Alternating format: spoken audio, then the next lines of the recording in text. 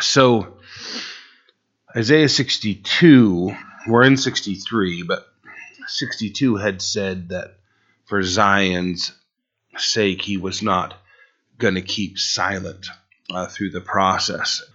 And then he talked about how he was going to give them and us a new name. And we examined how that, it does pertain a lot to salvation, in that we're a changed person. We're born again. We're not what we were previous. And he went on to say that he would rejoice over us, and ended the chapter by talking about raising a banner for the nations so that the nations would gather to him. They'd be able to see that insignia and move towards the Lord. It's symbolic and literal. We see elsewhere in the scripture that the Lord tells us that the banner he raises over us is love. You might have the at least emotional state, like maybe God's banner that hangs over me is judgment or disappointment or anger. And what it is love. Because, if he's going to make a presentation and say this one is mine, his banner over is love. His banner to attract the nations is the same. His banner is love. So when you come to chapter 63, the Lord then talks about his function in judgment and salvation. There are some specifics that he's referring to, but also there's the large generalization. I mean, he's establishing the greater overview of doctrine and what his character is and what his personality is. So judgment, you see that harshness, and at the same time the softness, the love, the care, and the tenderness of salvation. So 63:1, the prophet asks, who is this who comes from Edom? Remember the perennial enemies to the south, the Edomites that they've dealt with, and now this one that he's describing, which we'll see is Jesus as God coming up out of Edom. Who is this who comes from Edom with dyed garments from Bozrah? This one who is glorious in his apparel, traveling in greatness of his strength. I who speak in righteousness, mighty to save. Those last couple of statements are actually part of our understanding that this is Jesus. I who speak in righteousness. Only he can say that. I who am mighty to save.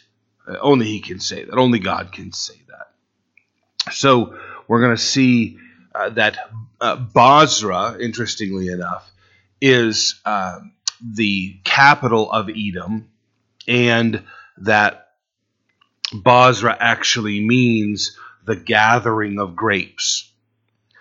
Throughout the book of Isaiah is repeatedly making this picture of how they would tread out the grapes, and he would relate that to the pouring out of blood in judgment. So we've by now already gotten that very clear picture, and here he does it again, and then he goes through the remainder, really driving the point home that this symbol shouldn't be mistaken for any other thing. The treading out of grapes, when we see that, it's sort of like he's giving us a prophetic definition, that when we see grapes being tread out, it is a statement of judgment. It is a statement of blood, actually a statement of bloodshed and the pouring out of blood. So it's as severe a statement as we can possibly imagine in regard to this judgment. Now, he's coming to Israel. He's coming to Jerusalem, but he's coming out of Edom. And historically, we don't see Christ coming out of Edom in this way. More what he's saying is that locally here at this moment in history, as Israel, particularly now, I should be clear. It's Jerusalem and Judah we're talking about in the south, the two remaining nations that Isaiah has mentioned. They're incredibly weak at this point. Politically, spiritually, emotionally, they are a weak people and a weak nation. And Edom takes advantage of that. They come over, they attack, they pillage, they're doing horrible things. And so the Lord does bring judgment on them, does send invading nations to wreak havoc on them as punishment. And what God is saying to the nation of Judah, that's very weak right now and sort of getting beat up by the bully Edom, is you don't have to worry about Edom. Next time you see me, I'm going to be coming out of Edom. And I mean, I'll just phrase it this way. I'm going to be covered in blood. I'm going to deal with these people who have been your perennial enemies and in this current circumstance have dealt so harshly with you. I think that we should take comfort in that. You know, we get this impression sometimes, turn the other cheek, love your enemy. Right. Absolutely. No argument there whatsoever. We absolutely should have the heart of God, ready to love our enemies. But at the same time, there's sort of that attitude sometimes like, how long am I going to get beat up? Like, how long are people going to take advantage of me? How long am I going to have to endure? And what God is saying to this nation is two-part. One, he's saying to Judah, you've been in sin, so I have to deal with you. But make no mistake, I'm going to deal with Edom also. I'm not just going to let people throttle you without keeping them in check. So this is an assurance, a promise and an assurance to them. And then two, he even gives that image. Why is your apparel red and your garments like one who treads the winepress? You're splattered with this red. There are deep concentrations of it around your feet and probably up to your waistline or at least knees, and it's splattered all over you. And the answer comes in verse 3, I have trodden the winepress alone, and from the peoples no one was with me, for I have trodden them in my anger and trampled them in my fury. Their blood is sprinkled upon my garments, and I have stained all my robes. And there you have that definition seemingly given by the Lord through the prophet that the grapes and the winepress are symbolic of the blood that's going to be shed. He gives that statement here. Their blood is sprinkled upon my garment. Who? Edom. I just came out of Edom. I just came from Basra. Why are my garments stained? Because their blood is all over me. I've effected judgment on them. I haven't allowed them, and I'm here. This statement, from the peoples, no one was with me. I've trodden them in my anger and trampled them in my fury. No one could join me in this. It isn't a matter of looking at it and saying, was no one willing? I mean, why did God have to handle this circumstance himself? Were there no people to be involved? And it really goes back to what we see here and elsewhere in the book of Revelation, for instance, as we see the scroll that needs to be opened. And I assume, based on what I've read from other scholars, that is the title deed to the earth. And it needs to be opened in order to redeem the earth and claim its occupants for God. And they search heaven and earth and under the earth, and no one is found worthy to open the scrolls and break its seals. And John just weeps because we're going to be left in this condition. We're not going to be redeemed. We're going to be a wasted and a lost people unless someone can break those seals and open the scroll and read the contents and claim rightful ownership of God's people.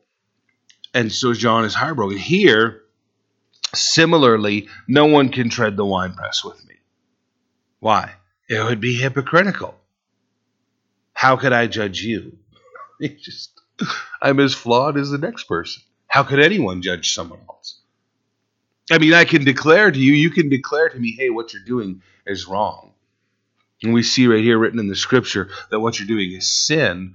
But then to carry out the judgment, the actual wrath of God, that really does need to be God. It needs to come per her orders. So when he says no one was with me, it's more the idea of I'm the only one worthy to carry out this task.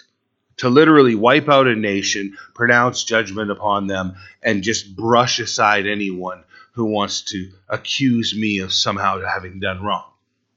I'm the only one that's capable of that. The things that we learn later, we think we know how a circumstance is, and then as we get to where we know what was going on, I've read articles about the initial torpedo attack that occurred on United States military ships being fired upon from the Vietnamese, which launched the Vietnam War.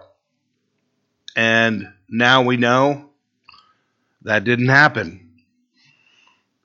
The war started, but the supposed torpedo attack was not real. There was a launch. It wasn't at our ships. Miscommunication, retaliation against them for having, it probably would have exploded this way, but our troops just being in close proximity to theirs, conflict's going to arise. And so what are we left with? A giant mess that we're going to be sorting the details out for a very long time. How did these things transpire? Anybody remember the Rodney King incident, right? The subsequent trials and then the riots that took place. Have you guys ever looked at what actually went on when those cops beat Rodney King silly? Okay, this is a huge man.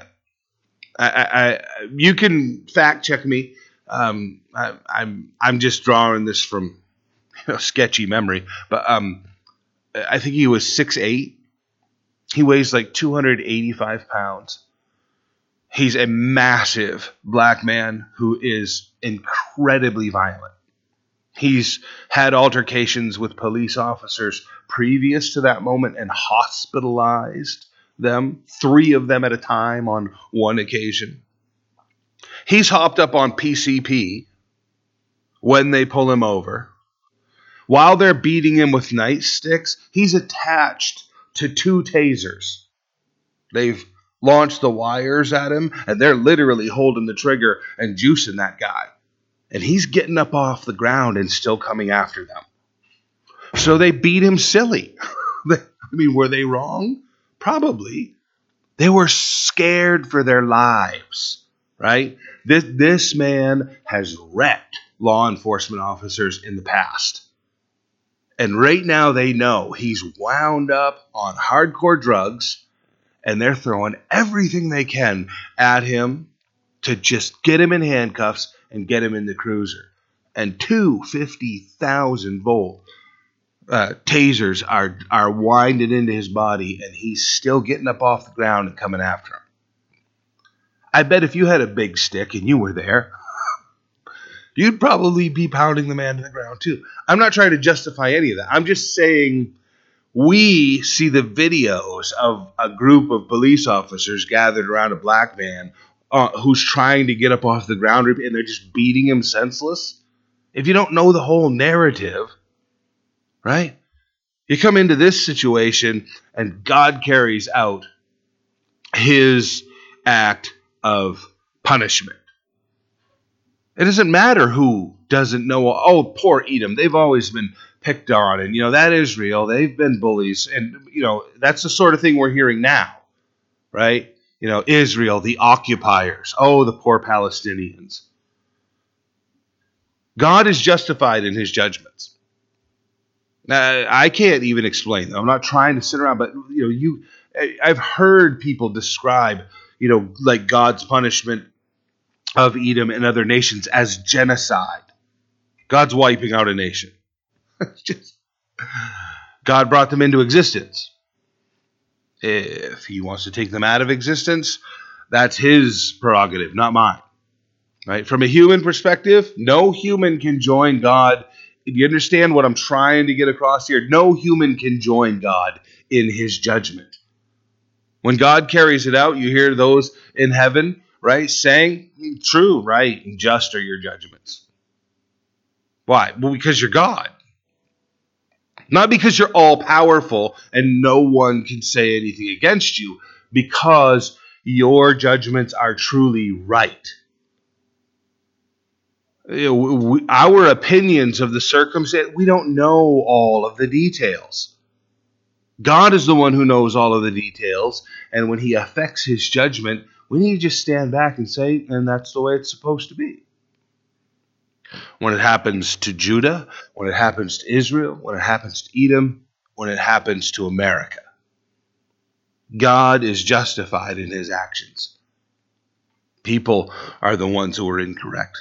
For the day of vengeance is in my heart. The year of my Redeemer has come. Remember how the previous 2 chapters ago, Jesus is talking about, the prophet is speaking, but then Jesus reads from chapter 61 and says, this has been fulfilled in your hearing. What? The year of the Lord. But he stops right where he says, the year of my vengeance. When Jesus reads and quotes and says, this has been fulfilled in your hearing, he stops just short of saying, the year of my vengeance. Why? Because that's not until later.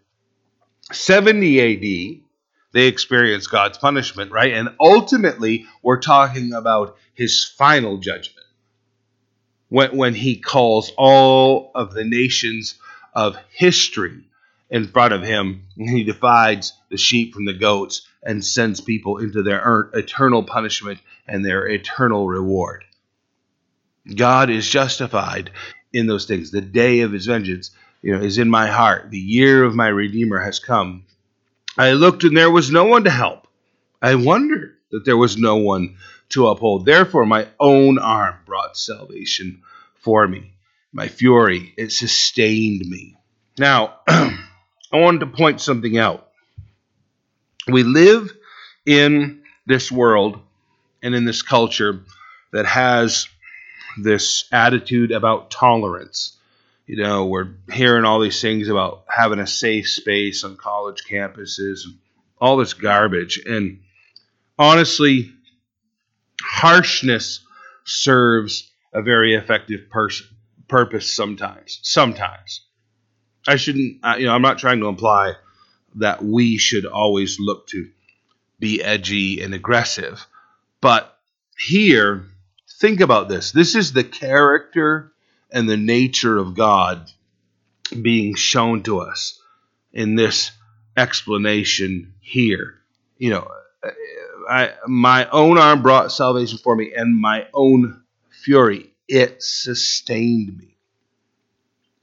There are things to be angry about. There are things to correct. There are things. If the salt loses its saltiness, what good is it for?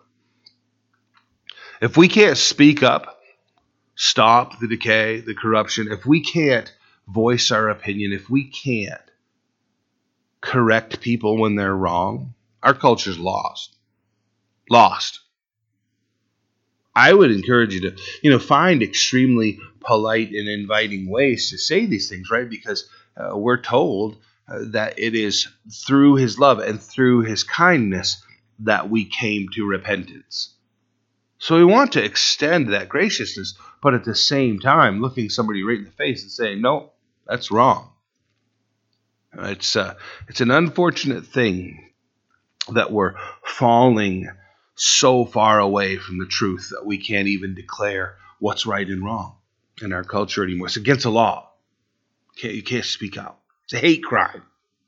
They're actively in pursuit of charges now to change our freedom of speech. No joke. You say these things for years, and then when they finally happen, everybody freaks out and says, "Well, how? It's been coming for a long time." It's not a crime when we say it's wrong, it's sin. That shouldn't be that way. Whatever subject we're talking about, it's not a crime. Attacking someone over our hatred or something like that certainly needs to be punished. Here, the Lord is saying no one was there to join me, to uphold this position. So when my fury lashed out in this way, it sustained me. There was something about God's character that was deeply satisfied when he had to perform this judgment. It's a necessary thing. I've trodden down the peoples in my anger. So now he gets even very graphically descriptive about what he's talking about. Yeah, grapes, right, wrath, sure, winepress, people, I crushed people, that's what I did. He doesn't just leave it in the symbolic. He comes right down to the gore of the situation. I have trodden down the peoples in my anger, made them drunk in my fury, like the wine. If you're crushing out the grapes, you would have the wine that was produced here. I made them drunk in my fury, brought down their strength to the earth. Whatever great shape and form they had, it was pulverized under God's judgment. And that's definitely, the way it's going to be once we see him affect his final judgments upon the entire earth. He's going to carry out when you see certain things that are going on in the world around us, you guys, doesn't it just make you so angry that you long for God to bring his correction, his punishment? I certainly don't want to see people hurt. I'm not implying that. But the junk has just got to stop. You hear in certain politicians, literally some of the most evil people in our country, killing unborn children, joyous about it, promoting the laws, and then saying that they're doing the work of the Lord. Just boils I just can't even stand to listen to some of that. Not my job to bring about God's judgment, but it is coming for them. And when it comes, I'll stand there and say, righteous and true and just are your judgments. Innocent children not being cared for, being put to death inside the womb because of the politicians and their wanting to present, freedom of choice. I will mention the loving kindness of the Lord and the praises of the Lord. Now, it's interesting. Right in the middle of this, blood-soaked vengeance is the loving kindness of God. Well, that seems out of place. No, it's not. This is the balance of God. This is literally what he's saying is, oh, you think me violent? You think me judgmental? You think that I'm a crusher of human beings? Let's take a minute and talk about my loving kindness, is what he's saying, right in the midst of this. I will mention the loving kindness of the Lord and the praises of the Lord, according to all that the Lord has bestowed on us, and the great goodness toward the house of Israel, which he has bestowed on them according to his mercies, according to the multitude of his loving kindnesses. He is abounding in love. The multitude of his loving kindnesses, his great goodness toward who? The house of Israel. Which, guess what? We're included in that. Believers is what he's talking about. Children of God. Anyone can be that, right? All of the nation of Edom could have been that.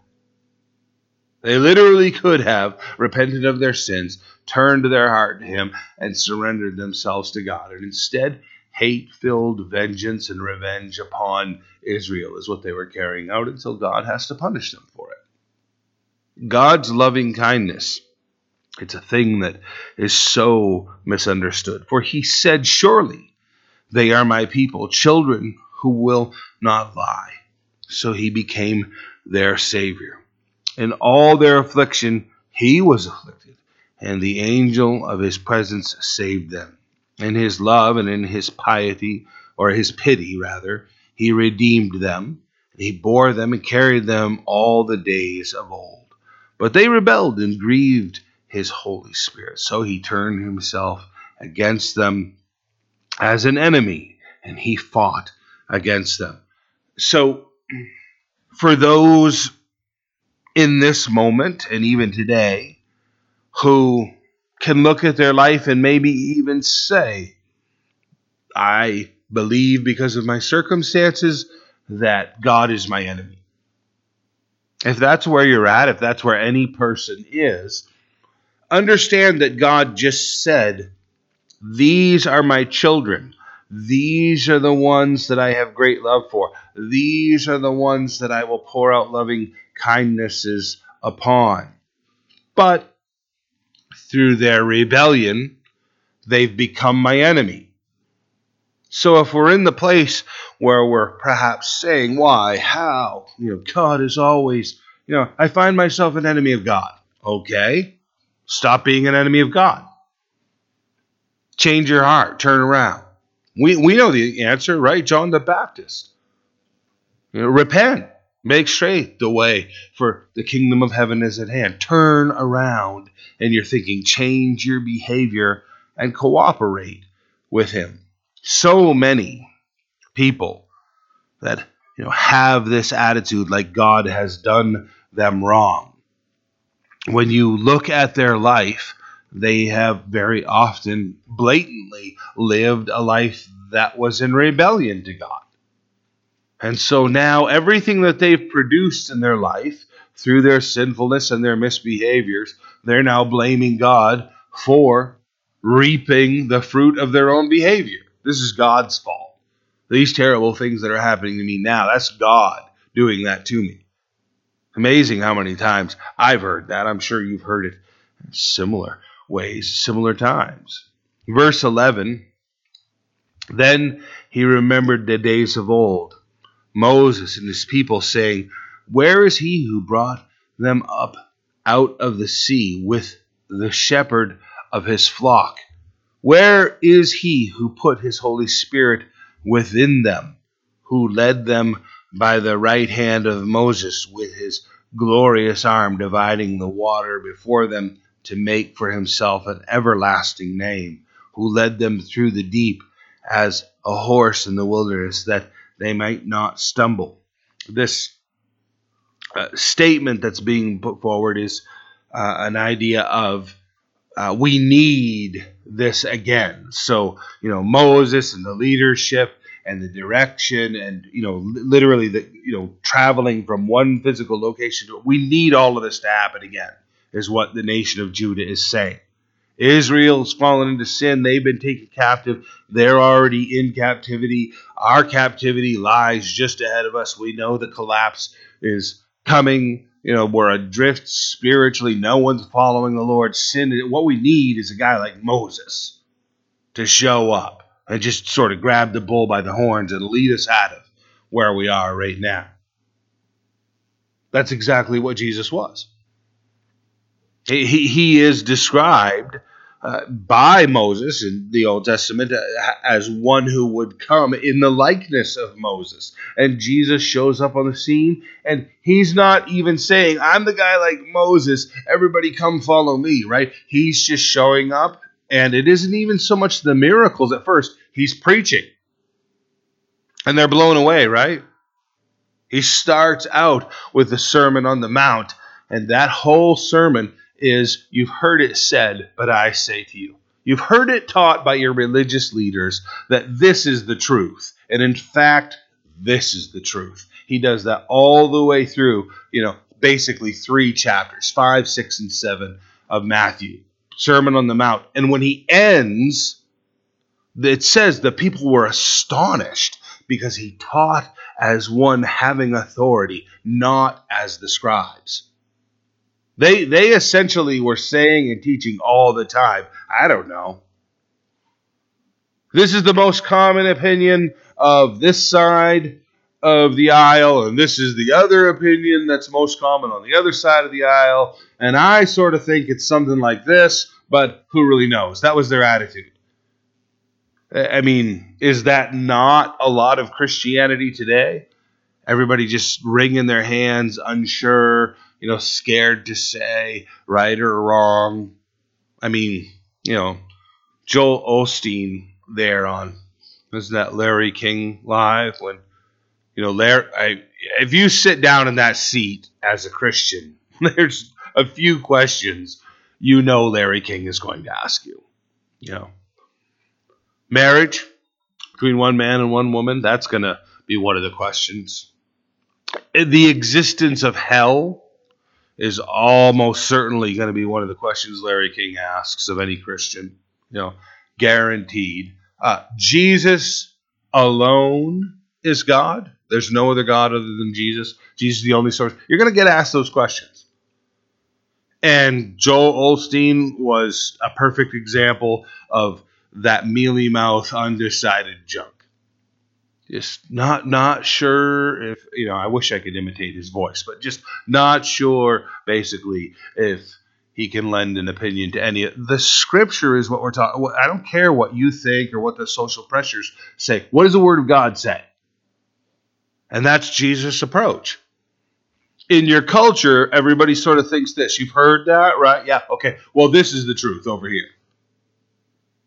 They're blown away by that. You get to Matthew chapter 7, and they're just blown away because he speaks as one having authority. Here, we need a guy like Moses. We need somebody to show up with firm direction and lead the way. I got to tell you, a lot of Christianity hates that.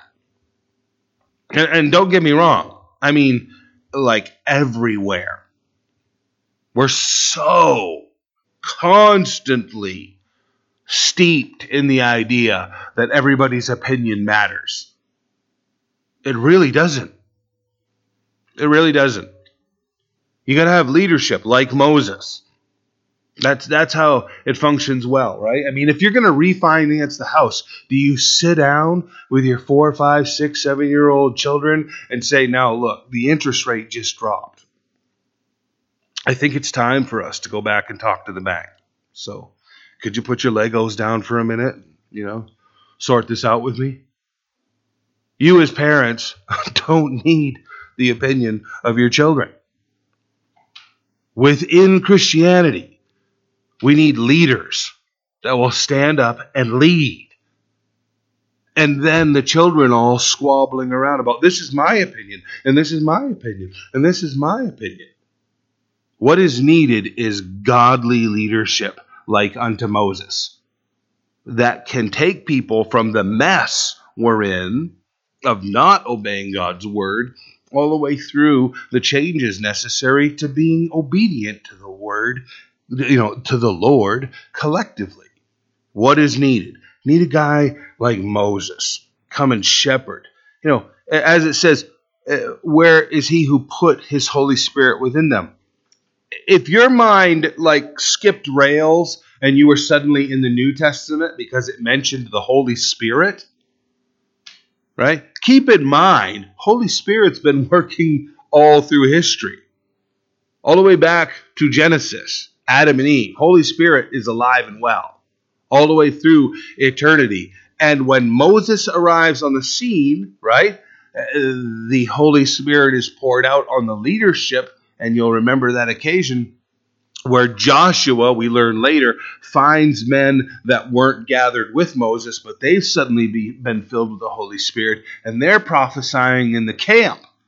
And Joshua comes into Moses and is saying, there's guys out there that, are now prophesying that weren't in here with you being anointed. Should I go do something about that? Do I bring them in? Do I arrest them? Do I kill them? What do I do? And Moses says, oh, that's a beautiful thing. I'm paraphrasing, but he says, I wish that everyone would be filled with the Holy Spirit. So this isn't an Acts chapter 2, strictly New Testament sense of things. This is Old Testament, even now, Isaiah, hundreds of years before Jesus, saying, you know what we really all need around here? It's the Holy Spirit. We need a leader like Moses, and we need to be filled with the Holy Spirit like they were back then, who led them by the right hand of Moses with his glorious arm. Jesus is referred to as the right arm of God. His strength, his authority, his direction. As we said, dividing the waters, a reference to the Red Sea, and they're coming through. The everlasting name of God, and Jesus also, who led them through the deep as a horse in the wilderness that they might not stumble. A horse in the wilderness, the blinding and severity of the wilderness that would require the horse to be led so he wouldn't stumble. The people needed to be led through, going through the Red Sea unscathed wasn't even their skill and prowess. God led them through. God made it that they weren't stumbling, that they accomplished that work. We need to give God the credit for carrying us through all of these things. That old statement we've talked about a number of times. When I found God, I wasn't looking for God.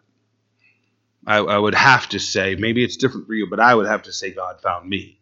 God led me. God brought me. As far as, the lack of stumbling, that was definitely the Lord's work. These people have departed from the Lord. That's why the judgment is coming on them. As the beast goes down into the valley and the Spirit of the Lord causes him to rest, so you led your people to make yourself a glorious name. God working and bringing them through. Look down from heaven. Now we hear this prayer of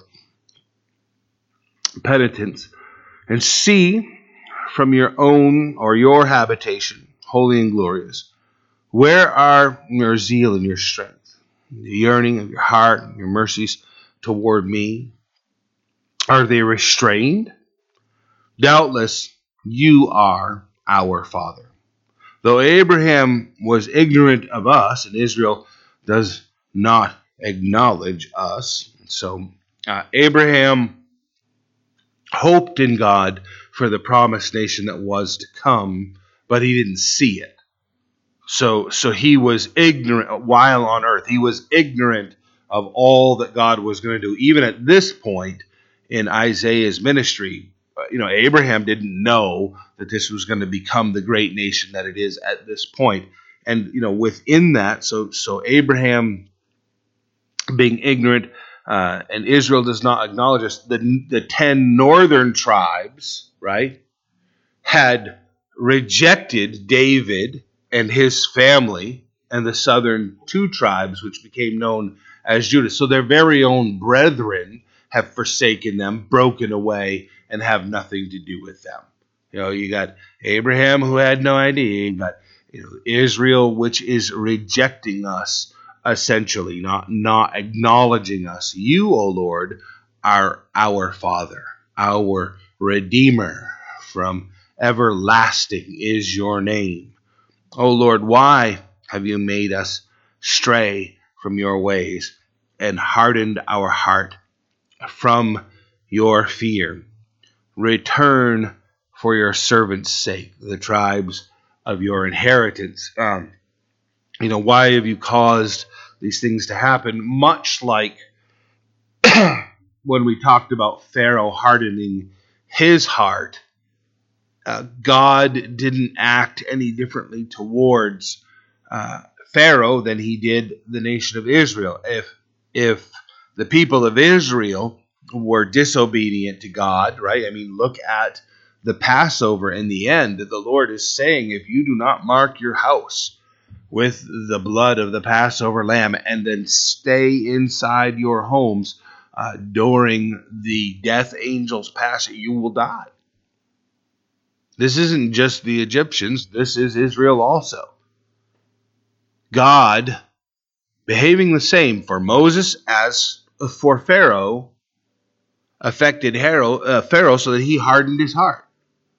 Here, when it's saying, you made us stray from your ways and hardened our hearts from your fear. Think about that picture that he's painting, right? The fear of the Lord is the beginning of wisdom. If we're going to see a repentant people, if we're going to see a spiritually healthy people, there has to be the fear of the Lord in place. They've strayed from the fear of the Lord. How? God has somehow caused them to stray from the fear of the Lord. In what way? In that he has said you can't do any of these things. They're off limits. And they've said, no, we really want them. And they've begun to participate them in them, so God sends his messengers to pronounce judgment upon them, and they're filled with anger and hatred, bitterness, and hardness. So God is not steering them away from respecting and fearing them. Like, oh, you're being such a good bunch of kids. You're just being such a wonderful group of people in a nation loving me and following. You know what I'd like to do? I'd like to just mess you up. Let me just steer you away from fearing me into some really bad situation. No, it's a matter of God is consistent and constant, and we're the ones that are constantly adrift. And in the end, it's our knowledge of God, their knowledge of God, and the fact that he's pronouncing judgment and speaking correction to them that causes them to go astray. They're steering off away from God's plan. This isn't God turning them away. And now the reverse of the statement is, you need to restore us. We need you to bring us back. Now that I totally agree with. How in the world are we ever going to come to the place we need to come to? The thing, you guys, that I have seen over the years that causes people to repent and come to the Lord more than anything is crisis. God allows and brings and even causes crisis so that people will turn to him. That's, when we're saying, do whatever it takes, Lord. You listen real closely, somewhere you're going to hear the Lord saying, are you sure? Do whatever it takes? Is that really what you want? Those of us that have been through the pounding, which I think I know every one of our situations in the room, we've been through the poundings, right? When we've been through them, what a glorious thing. To find ourselves in the right place. To find ourselves in the repentant place. To find ourselves in the presence of return for your servant's sake. The tribes of your inheritance, your holy people, have possessed it but a little while. Our adversaries have trodden down your sanctuary. Well, I would take the opportunity to pause right there, okay? Yeah, okay, so your adversaries, it's true, but they were Israel. Certainly the invading forces do that. But these are the people that set up sexual symbols, statues, inside the temple. Inside the temple. And they're worshiping perversion in the presence of the Lord. And they've literally got a mental justification of, well, but we're doing it inside the temple. My mother was trained as a nurse by, as she describes them, some pretty strict nuns. And these were nursing instructors, and they were at times harsh. And it wasn't the classical harshness you sometimes hear about. These women understood, we're training you for the medical community. My mother ends up working in an OR for years, assisting doctors doing surgery. You got to have your act together if you're going to be in there. These women were hard. And in particular, my mother always used to tell the story of a single occasion where one of the charge nurses, a head nurse, comes in and they've got surgical equipment laid out, and there's literally like blood and some things on it. And that charge nurse loses her mind because not only was it not clean, but you've been numb enough to go ahead and set it out as though we're going to do surgery with this stuff. So as she starts to pick it up and chew people out, one of the women that was responsible for having laid that out said, "Oh, I saw that, but I knew it would be just fine because it had been sterilized." And that woman came unglued. When flinging stuff around, throwing stuff, and then the final statement as she went storming out the door with all of this stuff she'd gathered up was, "Sterile filth. There is no such thing." You can't set up sexually perverted idols in the temple and then justify them by the fact that they're in the temple. Here, your adversaries have trodden down your sanctuary.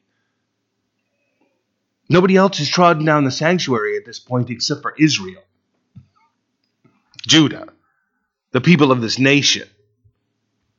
God is slapping them right across the face.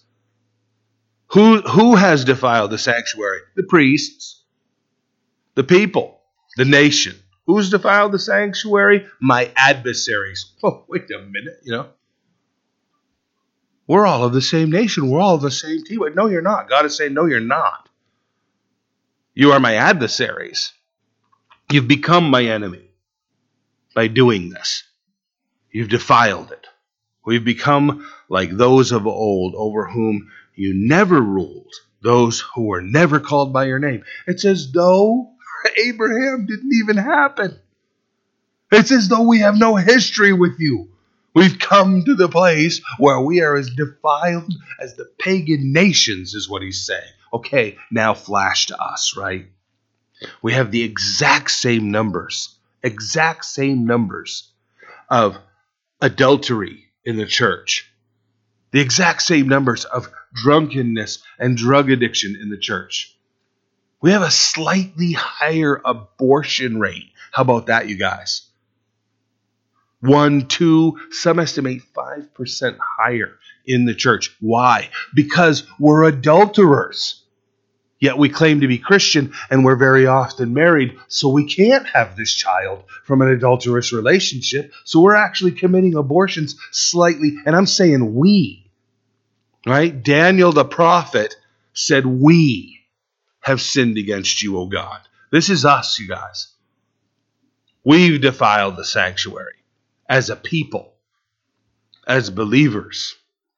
And that's where the Lord is with this, and that summary statement. They're not going to say this about themselves. This is the Lord saying it through the mouth of Isaiah as though the people were speaking. It's the only way you're going to get this level of honesty is when God speaks for you and me. Right? We always play it way down. I've described to you before. I had a visiting friend here. Their little boy was out on the playground playing with another little boy. I hear some howling, some scuffle, crying. I go running. Here they both come inside. The guest is looking all angry, and he's like, I think 10 or 11.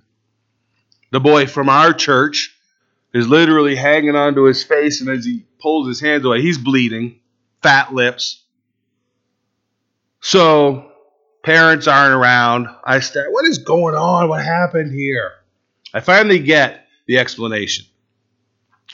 The visiting boy says, well, this kid from your church, man, is out here on the swing, and I really wanted to use the swing. I asked him, he said no, so had to punch him in the mouth a little bit. I had to punch him in the mouth a little bit. So you punched him in the mouth, is what you're saying. Once? No. Twice? Yes. Punched him in the mouth a little bit. No, it isn't a little bit, right? Okay, right? We all know that. You punch, you understand what you did was assault somebody, you understand it's a crime. You can't just, I can't tell a police officer that downtown. I really wanted that parking space, so had to punch a guy in the mouth a little bit, Cop's going to go, oh, okay, I understand. Right? You don't get to do that. God will confess the honesty outright for us. We paint it in the best light we can, right? Punch somebody in the mouth, but just a little bit. Is that why he's fat-lipped and bleeding and just a little bit? We always make our junk look as sparkly as we can. And God steps right forward and says, no, you've defiled the sanctuary. You're like all the other pagan nations. It's as though I have no history with you. What a scathing rebuke. What a scathing rebuke. We do that, right? Oh, it's a Christian nation founded on Christianity. You would not hardly know it today. Not hardly know it looking around. We're going to take God's honesty. And it's going to start with my own heart. And then it extends outward into my home, into your home, throughout our culture and the world. When we begin to view things the way God views things. When we start to have His level of honesty. When the fear of the Lord returns, His people begin to turn to Him. Let's just think about that last statement again. Your holy people have possessed it but a little while. Our adversaries have trodden down your sanctuary. We've become like those of old, over whom you never ruled, those who were never called by your name.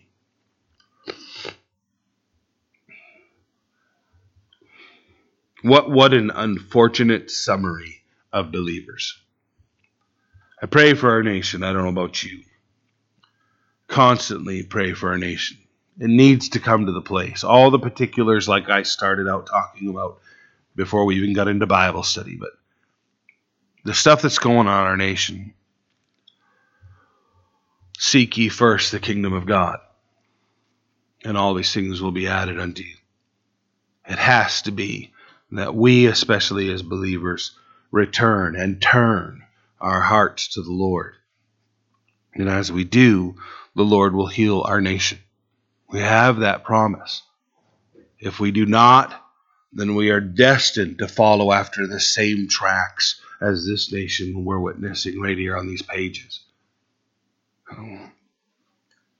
We say that all the time about, those who don't learn from history are doomed to repeat it. My goodness, do we really understand what it means to repeat this history? Do we really understand that there could literally be no more America? Literally. We could be just destroyed by our behavior. We're such a young nation. The history of Israel, having survived as long as they have, that's only because of the grace of God. Only because of the grace of God. Needs to be that we repent because the kingdom of heaven is at hand. Amen? Well, we'll pick up with Isaiah chapter 64 next week. Let's stand and we'll pray.